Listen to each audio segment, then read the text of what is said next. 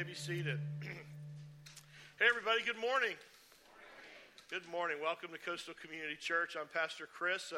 Great to see you with us today. Hope you've had a great week and having a great day. We're having a great day here at Coastal, having an interesting day. I was just informed that all the women's restrooms and men's restrooms are backed up with some sort of plumbing issue. So welcome to Hardee's. And right after church, we're going to all head over there. In fact, if someone would let me know at some point, first impressions people, if they're back on, I don't know, we got somebody looking at them. But I was told that, believe it or not, there's some secret bathrooms around here at Coastal, some hidden bathrooms. There's one in the nursery. There's one down in Coastal Kids. And we will maybe station, if there's an emergency and you need to go to the restroom, we'll have a security person down that way and let you go to the restroom. So anyway, we are in week 5 or 6 here of Game On. And I hope you've enjoyed this series as much as we have. Some of you have enjoyed it. Some of you are tired, ready for the series to be over with because you're tired of all the Clemson references and Carolina jokes. And hey, but Carolina didn't lose yesterday.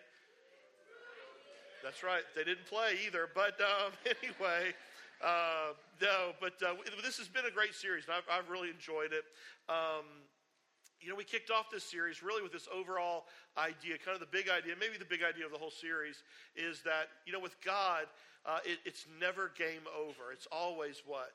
It's always game on. There's always a second chance. There's always an opportunity with God, for forgiveness and new life and a fresh start.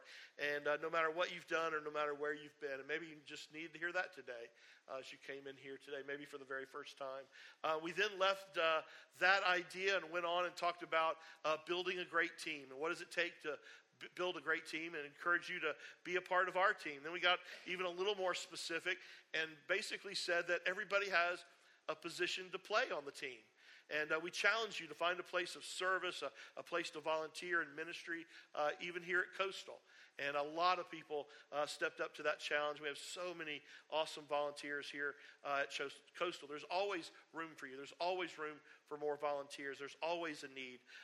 Then last week, we talked about this idea of, never quitting.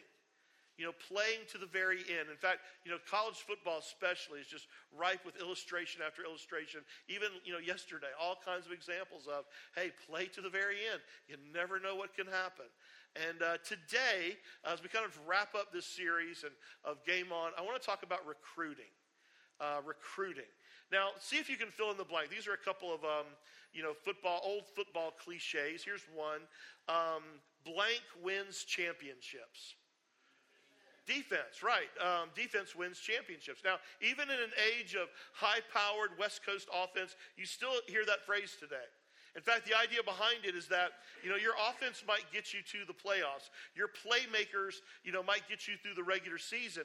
But you better at least have a decent, defense when you get to the playoffs, because at that level, everybody's got playmakers. So you better be able to stop your opponents. And great defenses not only know how to, stop their opponent and win the field position battle, but they can even score. So defense wins championships. What about this cliche? This one really is from college football. Defense might win championships, but blank builds dynasties. Now, I've already given you a hint this morning. Recruiting builds dynasties. Now, what is recruiting? Now, I realize that back in the day, recruiting was just another word for cheating, or Danny Ford. And I'm a Clemson fan, I can say that. But everybody knows, right, that today college athletics has completely cleaned itself up, and money and goods and services are never exchanged for young athletes to come and play at a particular college or university. Unless, of course, you play basketball for Louisville, where evidently recruiting means strippers. So, man, did you see that last week? Oh, my goodness. That was disgusting. I thought that was long past. Anyway, I guess not.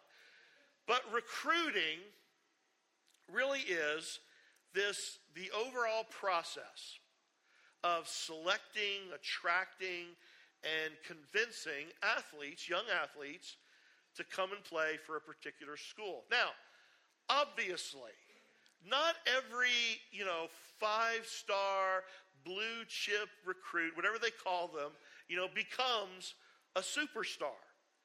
But in fact, there are plenty of stories that kind of, prove that to be true. But if you don't believe that recruiting, long-term, solid, good recruiting builds dynasties, here is a list of the top 15 schools who have signed more blue chip athletes than non-blue chip athletes over the past 4 recruiting classes, okay? So this is the top 15. Who do you think is number 1? Alabama, number 1. Number 2, Ohio State. Number 3, USC, not South Carolina, Southern California. Anyway, I'll go through the rest of these pretty quickly. Notre Dame, LSU, Texas, Florida State, Michigan, Florida, Auburn, Georgia, Texas A&M, Oklahoma, and at number 14, Clemson, and rounding out the top 15, Oregon. Now, get this though. This is even the more telling statistic. Every national championship since 2002 has been won by programs in that list. So, recruiting builds dynasties. Not to say there's not anomalies and there's not, teams that kind of rise to the occasion, but recruiting builds dynasties. Here's what I think. Recruiting is all about relationships. In fact, I think if you were to talk to any great recruiter in any school, any sport, they would tell you the same thing. Recruiting is all about relationships. Now, here's the hook today. I believe Jesus was a great recruiter. Jesus was a great recruiter. You ever think about that? I want you to think about it in those terms today. But here's the deal. Jesus recruited people that nobody else wanted. I mean, he went after people that had been cast aside, rejected, people that nobody else wanted. I mean, think about it. He recruited the drunk, the blind, the diseased, the hated, the morally bankrupt. He recruited people that nobody else wanted because he could see something that nobody else could see. Their heart. Think about it. He recruited the woman in Scripture who was caught in adultery. Today we might say that that recruit had character issues. Nobody would have gone after that type of person today. He recruited, think about this. We'll go not just character, but physical traits. He recruited Zacchaeus. Now, not only was Zacchaeus morally bankrupt and, was a hated tax collector, but the Bible says what about his physical stature? That's right, he was short. Some translations say small in stature. He's like 5'0". I mean, we really don't know how, but we know he had to climb a tree, right? To see, above the crowd. I mean, I think he's like Rudy without all the love and support, okay? So no movies being made after this guy. But even the disciples. I mean, you do a short little study on these guys, and what you soon discover is that none of these guys were, 5-star blue chip recruits. I mean, these were like the hard-nosed, foul-mouthed dock workers of the day, fishermen for the most part, tax collector. But Jesus could see something. He could see what nobody else could see. And the Bible even says later that he used these types of people to turn the world upside down. And guess what? He recruited you. He went after you. He left all the glory and wonder and perfection and beauty of heaven to build a relationship with you, to reach out to you, to love you. Why? Why do that? Well, the answer is simple. It's love. Jesus walked from heaven to earth to show his love for us. It's the great sports scripture verse of banner of all time, John 3:16. For God so what? Loved the world, that he gave his one and only Son, that whoever would believe in him would not perish, but have eternal life. And he did that. Get this, you ready? When we were all at our absolute worst. You know, Romans 5:8 says, but God demonstrates his own love for us in this: while we were still sinners, Christ died for us. No 5-star blue chip athletes here. Bunch of morally bankrupt people. I want you to know today, Jesus loves you with an everlasting love. And there is nothing you could do that would make God love you any more than he does right now. And maybe more importantly for you, there's nothing that you could do or have done that would make him love you any less. You know, it's one thing for Jesus to leave heaven and come to earth for a bunch of people that are trying to do the right thing. But Jesus chose to love us when we were doing what was wrong, when we were in rebellion. And he came to earth on a mission. And I want you to look at it today like it really was a recruiting mission. And you got to think about recruiting. Again, recruiting is a relationship, and it's a long-term relationship. Here's how the Bible describes Jesus' recruiting trip, his mission. Luke 19:10, for the Son of Man came to seek and to save that which was lost. That's his mission. That's why he came. John 10:10, my purpose is to give life in all of its fullness. Mark 2:17, when Jesus heard this, he told them, healthy people don't need a doctor, sick people do. I have come to call sinners, not those who think they're already good enough. And then, listen to how the Apostle Paul described God's recruiting trip, Jesus' mission. Listen to this. This is a true saying, and everyone should believe it. Christ Jesus came into the world to what? To save sinners. And I was the worst of them all.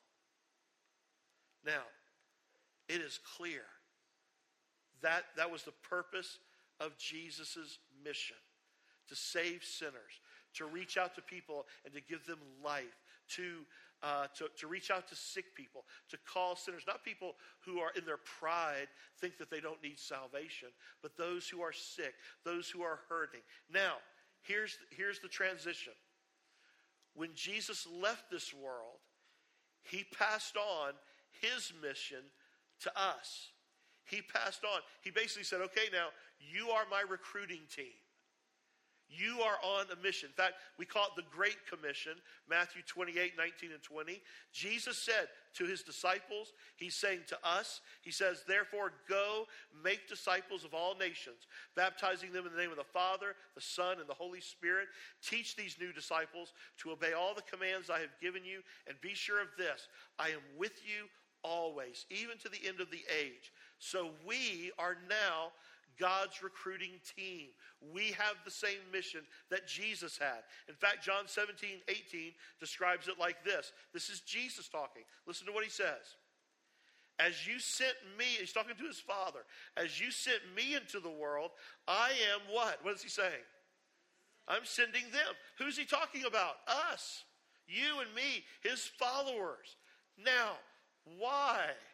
Why are we to be recruiting? What is our motivation? Where our motivation, it should be the same that Jesus had. Love. Compassion.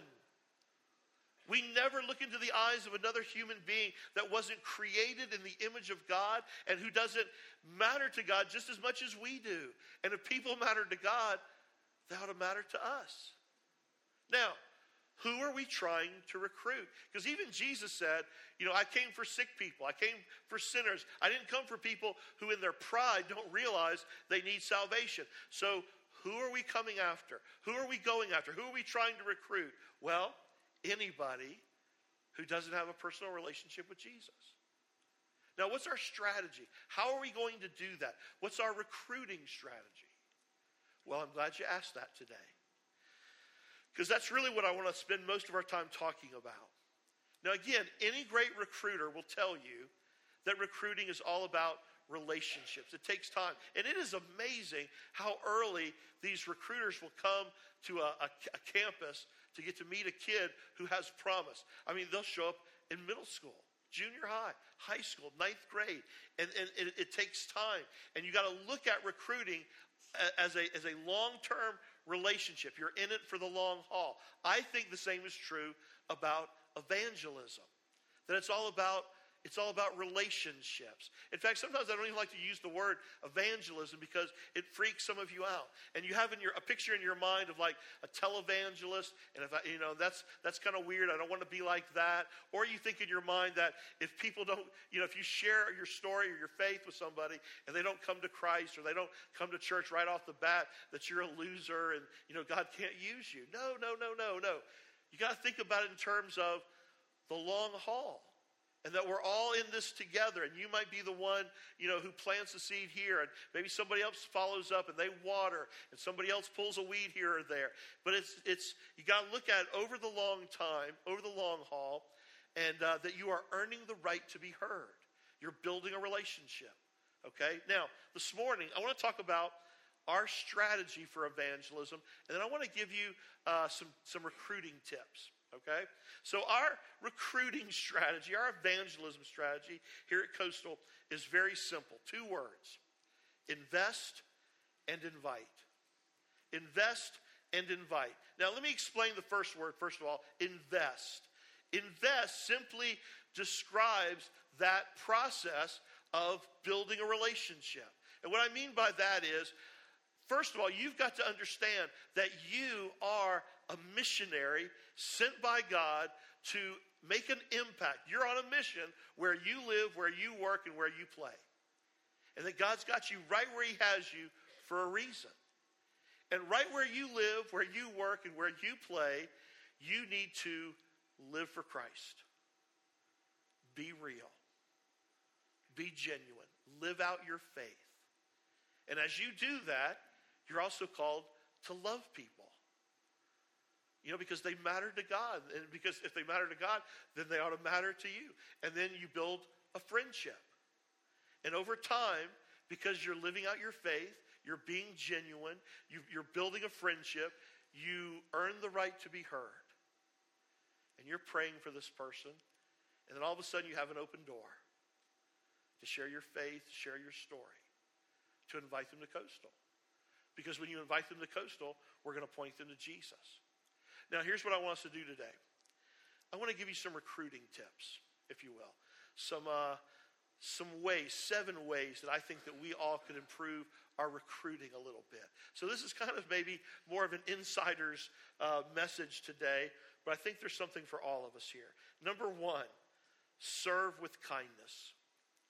Serve the people in your life where you work, where you live, and where you play in your community.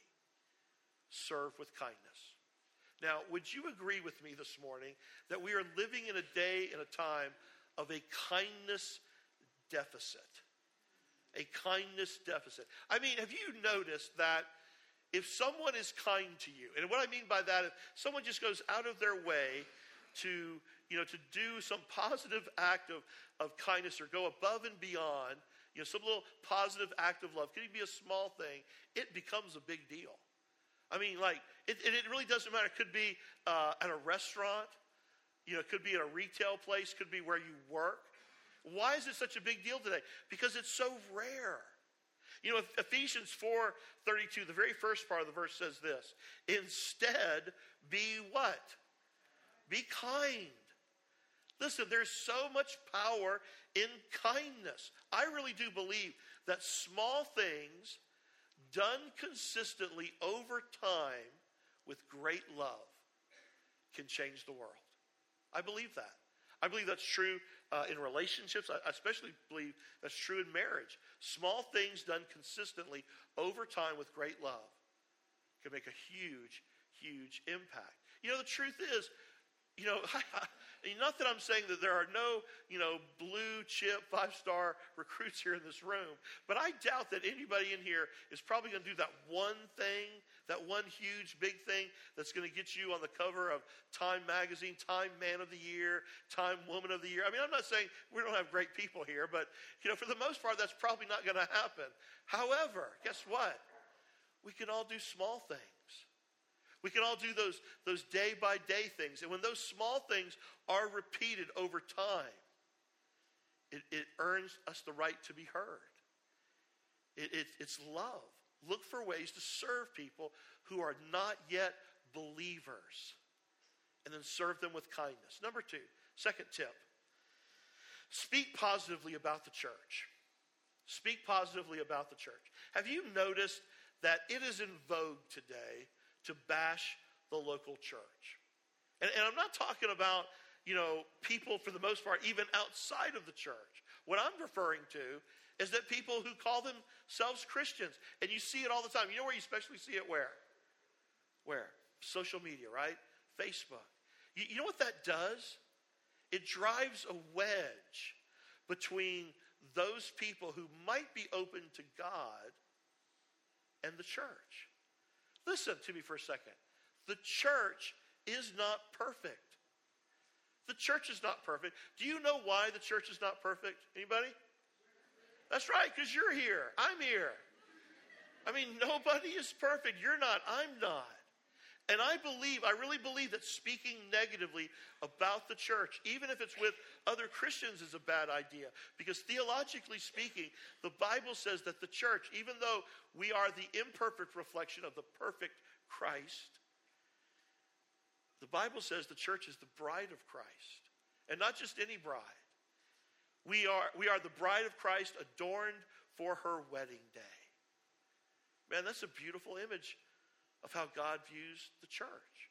Look at Ephesians 4:29. In light of that, let everything you say be good and helpful, so that your words would be an encouragement to those who hear them. Let me ask you, is what you say about the church and the people in the church an encouragement to other people? Or is it a discouragement? I mean, if we're supposed to be reaching out to people, we're recruiting people. If the same mission that Jesus had, he's passed on to us. And if we're speaking negatively about the bride of Christ, I don't think that's a good thing. Tip number 3, warmly welcome the guest in my church. Warmly welcome the guest in my church. If you've been around Coastal for any length of time, we talk a lot about this. We talk a lot about guests. We actually believe that the church should be like a family expecting guests. Now, let's say that you're going to come to my house for dinner one particular night. We would begin preparing for it for that event, for you coming way before you got there, right? I mean, most people would do that. I mean, Christopher and I would make sure that Janet picked up after herself and cleaned up her stuff. And no, we'd probably clean up a little bit. We'd probably even pick out a menu of whatever we thought you might enjoy. In fact, we might even make a phone call and say, hey, do you have any favorites? Or we'd try to make sure that we didn't, fix something that you were allergic to or hated. We would think through the evening because we'd be expecting you. Now, that's a great image of what happens here every week at Coastal. We're trying to create such a warm and welcoming atmosphere because this is a family expecting guests. We work hard at that. We work hard at trying to create that consistent atmosphere of hospitality. Long before you got here, there are people here who started thinking through how we could make this place feel welcome and warm. That's why the toilets don't work this morning. So, anyway, Satan is just trying to do that. I know that. So, anyway, Romans 15:7.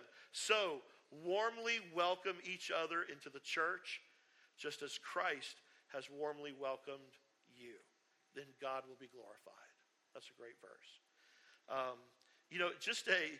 Let me give you a little thought, just a simple suggestion. And Michael this morning got you to smile. A smile and a warm welcome goes such a long way when people come to a place they've never been, and they see a friendly face, and they hear a warm welcome. In fact, this morning, everybody smile again and turn to your neighbor and say, good morning, welcome to Coastal. Go ahead and say that right now. Do it. Okay, you did a little bit better than the first service. I have to admit, they were terrible this morning. Number 4, here's another tip, and this is important. Pray. Pray for my unchurched friends. You know, I've said this before. It really floors me when people treat prayer like the last resort that they have. Oh my goodness, there's nothing else we can do now but pray, you know. And where that's our go-to, you know, response. That's the thing that we shoot for first. We underestimate the spiritual power that comes when we pray for people. I was thinking about that this week, especially early on in my own life when people prayed for me. You know, my parents had separated when I was in middle school, and during that separation, my dad died, and it was a very difficult time. And I remember thinking, especially now looking back on it, that I could have easily gone in a very different direction. But it was just amazing how all along my path, God seemed to put some very faithful Christian people in my path who took it upon themselves not only to be there for me and to love me, but to pray for me. And they really almost like they made me like their little prayer project. And to this day, many of them still pray for me. What if they hadn't prayed for me? I mean, I think about that. I wonder if my life would have gone a different way. I'll bet if you think about it this morning, you could name some people in your own life who prayed for you. They prayed for you when times were difficult. They prayed for you when you were in a period of transition or trouble. They prayed for you when you didn't know Christ. They prayed that you would come to know him. So my question for all of us today is this: who are you praying for?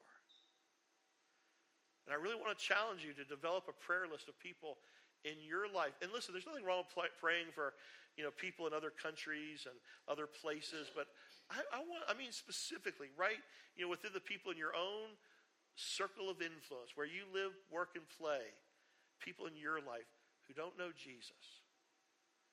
Develop a list of people like that you can pray for. In fact, 1 Timothy 2:1 says, I urge you, what? First of all, to pray for all people.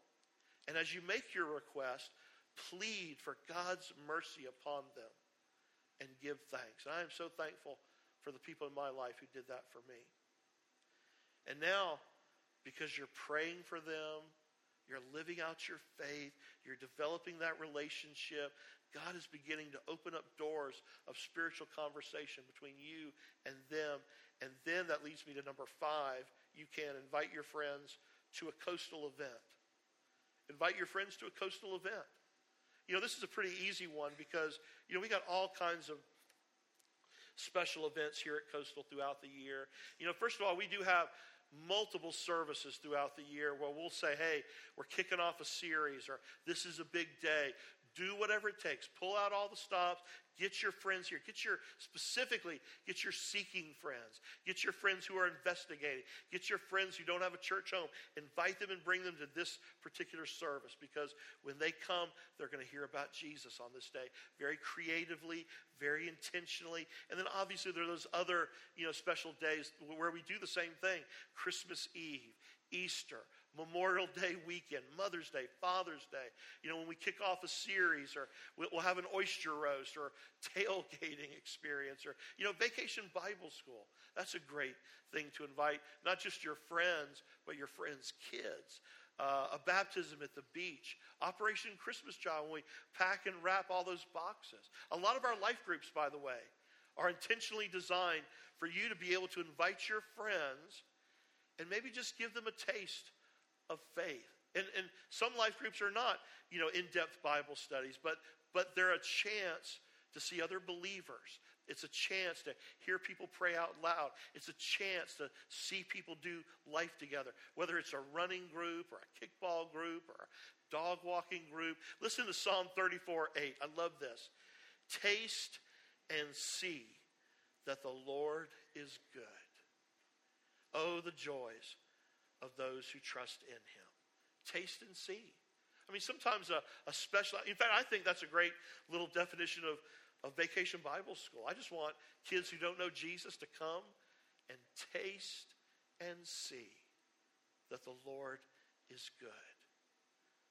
That's an event. It's kind of like a taste of the church, a taste of faith. And then number 6, of course, here's a tip. Just invite your friends to church. Say, hey, now that you've experienced the taste, come to church with me. In fact, study after study after study has shown that at least 50% of your friends would come to church who are not yet Christians if you simply invited them. And then those numbers go way up if you've done the thing that we've been talking about. If you've made that investment over time, you've built that relationship, you've lived your faith, you've loved and served, those numbers go even higher. And listen, Coastal, you do such a great job of this anyway. We have so many people here, and one of the things that just makes my day as a pastor is when somebody comes up to me and wants to introduce their friend to me. A friend, that they got to come to Coastal. And in the back of my mind, I kind of usually lock eyes with that person, and they know and I know, man, this is important. This is a big deal. And you guys, every single week here at Coastal, we have first-time guests. Every single week. And not all of them come because they Googled us, A lot of them do, and that's great. But this right here is God's primary way of growing his church. God's not down on, the internet or marketing or big events or all those kinds of things. But friend-to-friend invitation is the way that God has blessed from the beginning of the church. In fact, go back with me just for a second to the early book of Acts. I want to show you something. When the book of Acts was started, there's obviously, 11 disciples, okay? That's it, who are followers of Jesus. But by the time it gets to Acts chapter 6, some scholars estimate that there are as many as 25 to 30,000 followers of Jesus. Well, how in the world did that happen? Well, it happened because of the internet. No, of course not. No, it happened because people shared with their friends. Acts 2:41, it says, those who believed what Peter said were baptized and added to the church, about 3,000 in all. That was a big event. That was a big day. Then verse 47, it says, and each day the Lord added to their group those who were being saved, friends, sharing with friends, sharing with friends. So the church now has gone from 11 to 3,000. And then in Acts 4 it says, but many of the people who heard of their message, believed it, so that the number of believers totaled about 5,000 men, not counting women and children. So again, you could estimate that as maybe as many as 12,000 people. So it's gone from 11 to 3,000, maybe over 12,000. And then over the next couple of chapters, you simply see this. But as the believers rapidly multiplied. By the way, don't be afraid of numbers. And don't get down on people counting what God is doing. You see, they share these numbers here, 3,000, 5,000. Why? I think because God wants us to see what he's doing, how he's working. And so when we talk about numbers, when we talk about, hey, how many people were in church today, or how many people came to faith in Christ, how many people are in our life groups, how many people got baptized, that is just a way of celebrating what God is doing. We count here because people count. People count. Every person matters. Every person has a story, and it matters. I wonder sometimes if we underestimate what God could do through us. You ever been guilty of maybe underestimating how God wants to use you to bring your friends to Christ? To invite your friends to church? God's plan has always been for his church to grow, and I think we have a great opportunity coming up very quickly in the near future to do exactly that. But I want to share something with you from my heart this morning, and the truth is, it's a little bit of confession and repentance on my part. What I'm talking about as far as the big event coming up in the near future is the first service that we're going to have in our new facility. And we all know that the new facility seats 600 people. And we don't really know exactly when the move-in date will be, but as it gets closer, obviously you will know. When I know, you'll know, and we want to make it a big day. In fact, we want to make it almost like a big grand opening, maybe one of the biggest days we've ever had, like bigger than our anniversary service, bigger, than an Easter service. We really want to see what God could do through us. Now, I asked that question, have you ever been guilty of underestimating? Well, here's my confession and my repentance today. For a while, as we've been talking about moving into the new facility, especially months and months ago, when we first talked about building the new building and we announced how many people it would seat. You know what I heard over and over again as far as services? What did people say? We'd go to how many services? Well, one. Because people are like, wow, we'll just go to one service. We can cram everybody in one one service. And then, so we started thinking through that process of how many services we would have. And then, honestly, at our fuel and then leading up to fuel, we've been tinkering with the idea of going to 2 services. Because, and we kind of slid in a little bit of a justification by saying, well, these would be 2 services more closer to, prime time instead of just one like this particular service. But I'll be honest with you. The real reason that we floated around the idea of going, to 2 services instead of 3 services is what? Anybody know? It's just, I'll put it this way. It's just good old-fashioned selfishness. I mean, it really is. It's like, it makes it so much easier. We don't have to worry about having volunteers for 3 services. We only got to do 2 services. And I'll be honest with you, God really convicted me about that this past week. I was at my coaching network where I get away and, from here and go meet with a coach and other pastors from other places. And it's just a good time for me to get away and have some really devoted time of prayer and thought away from here and away from Coastal.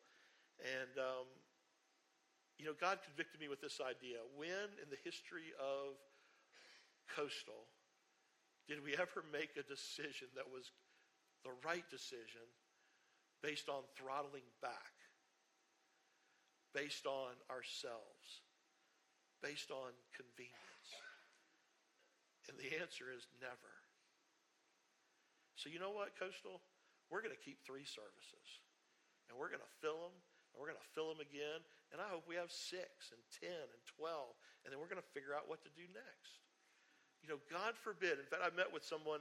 I talked to one of our volunteers this past week. And actually it was Greg, he helps lead our First Impressions team. And they're here all day long. And it's a hard day for them sometimes. And I was talking to him about, going to 2 services or keeping 3. And he said, Chris, I'm all in. He said, the thought of standing before Jesus one day and have him go, hey, back there in 2015, why did y'all decide to throttle back and do 2 services instead of 3? Why was that a good idea? And he's not going to have that conversation. We're going to keep moving forward.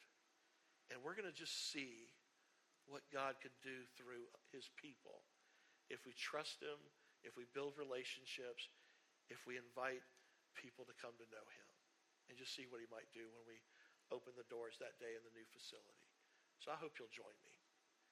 And you don't care. You come to the prime service anyway, so you'll keep coming to 10:15, right? But the good news is if we need to add 600 chairs in there, we will. Number 7, invite my friends to faith.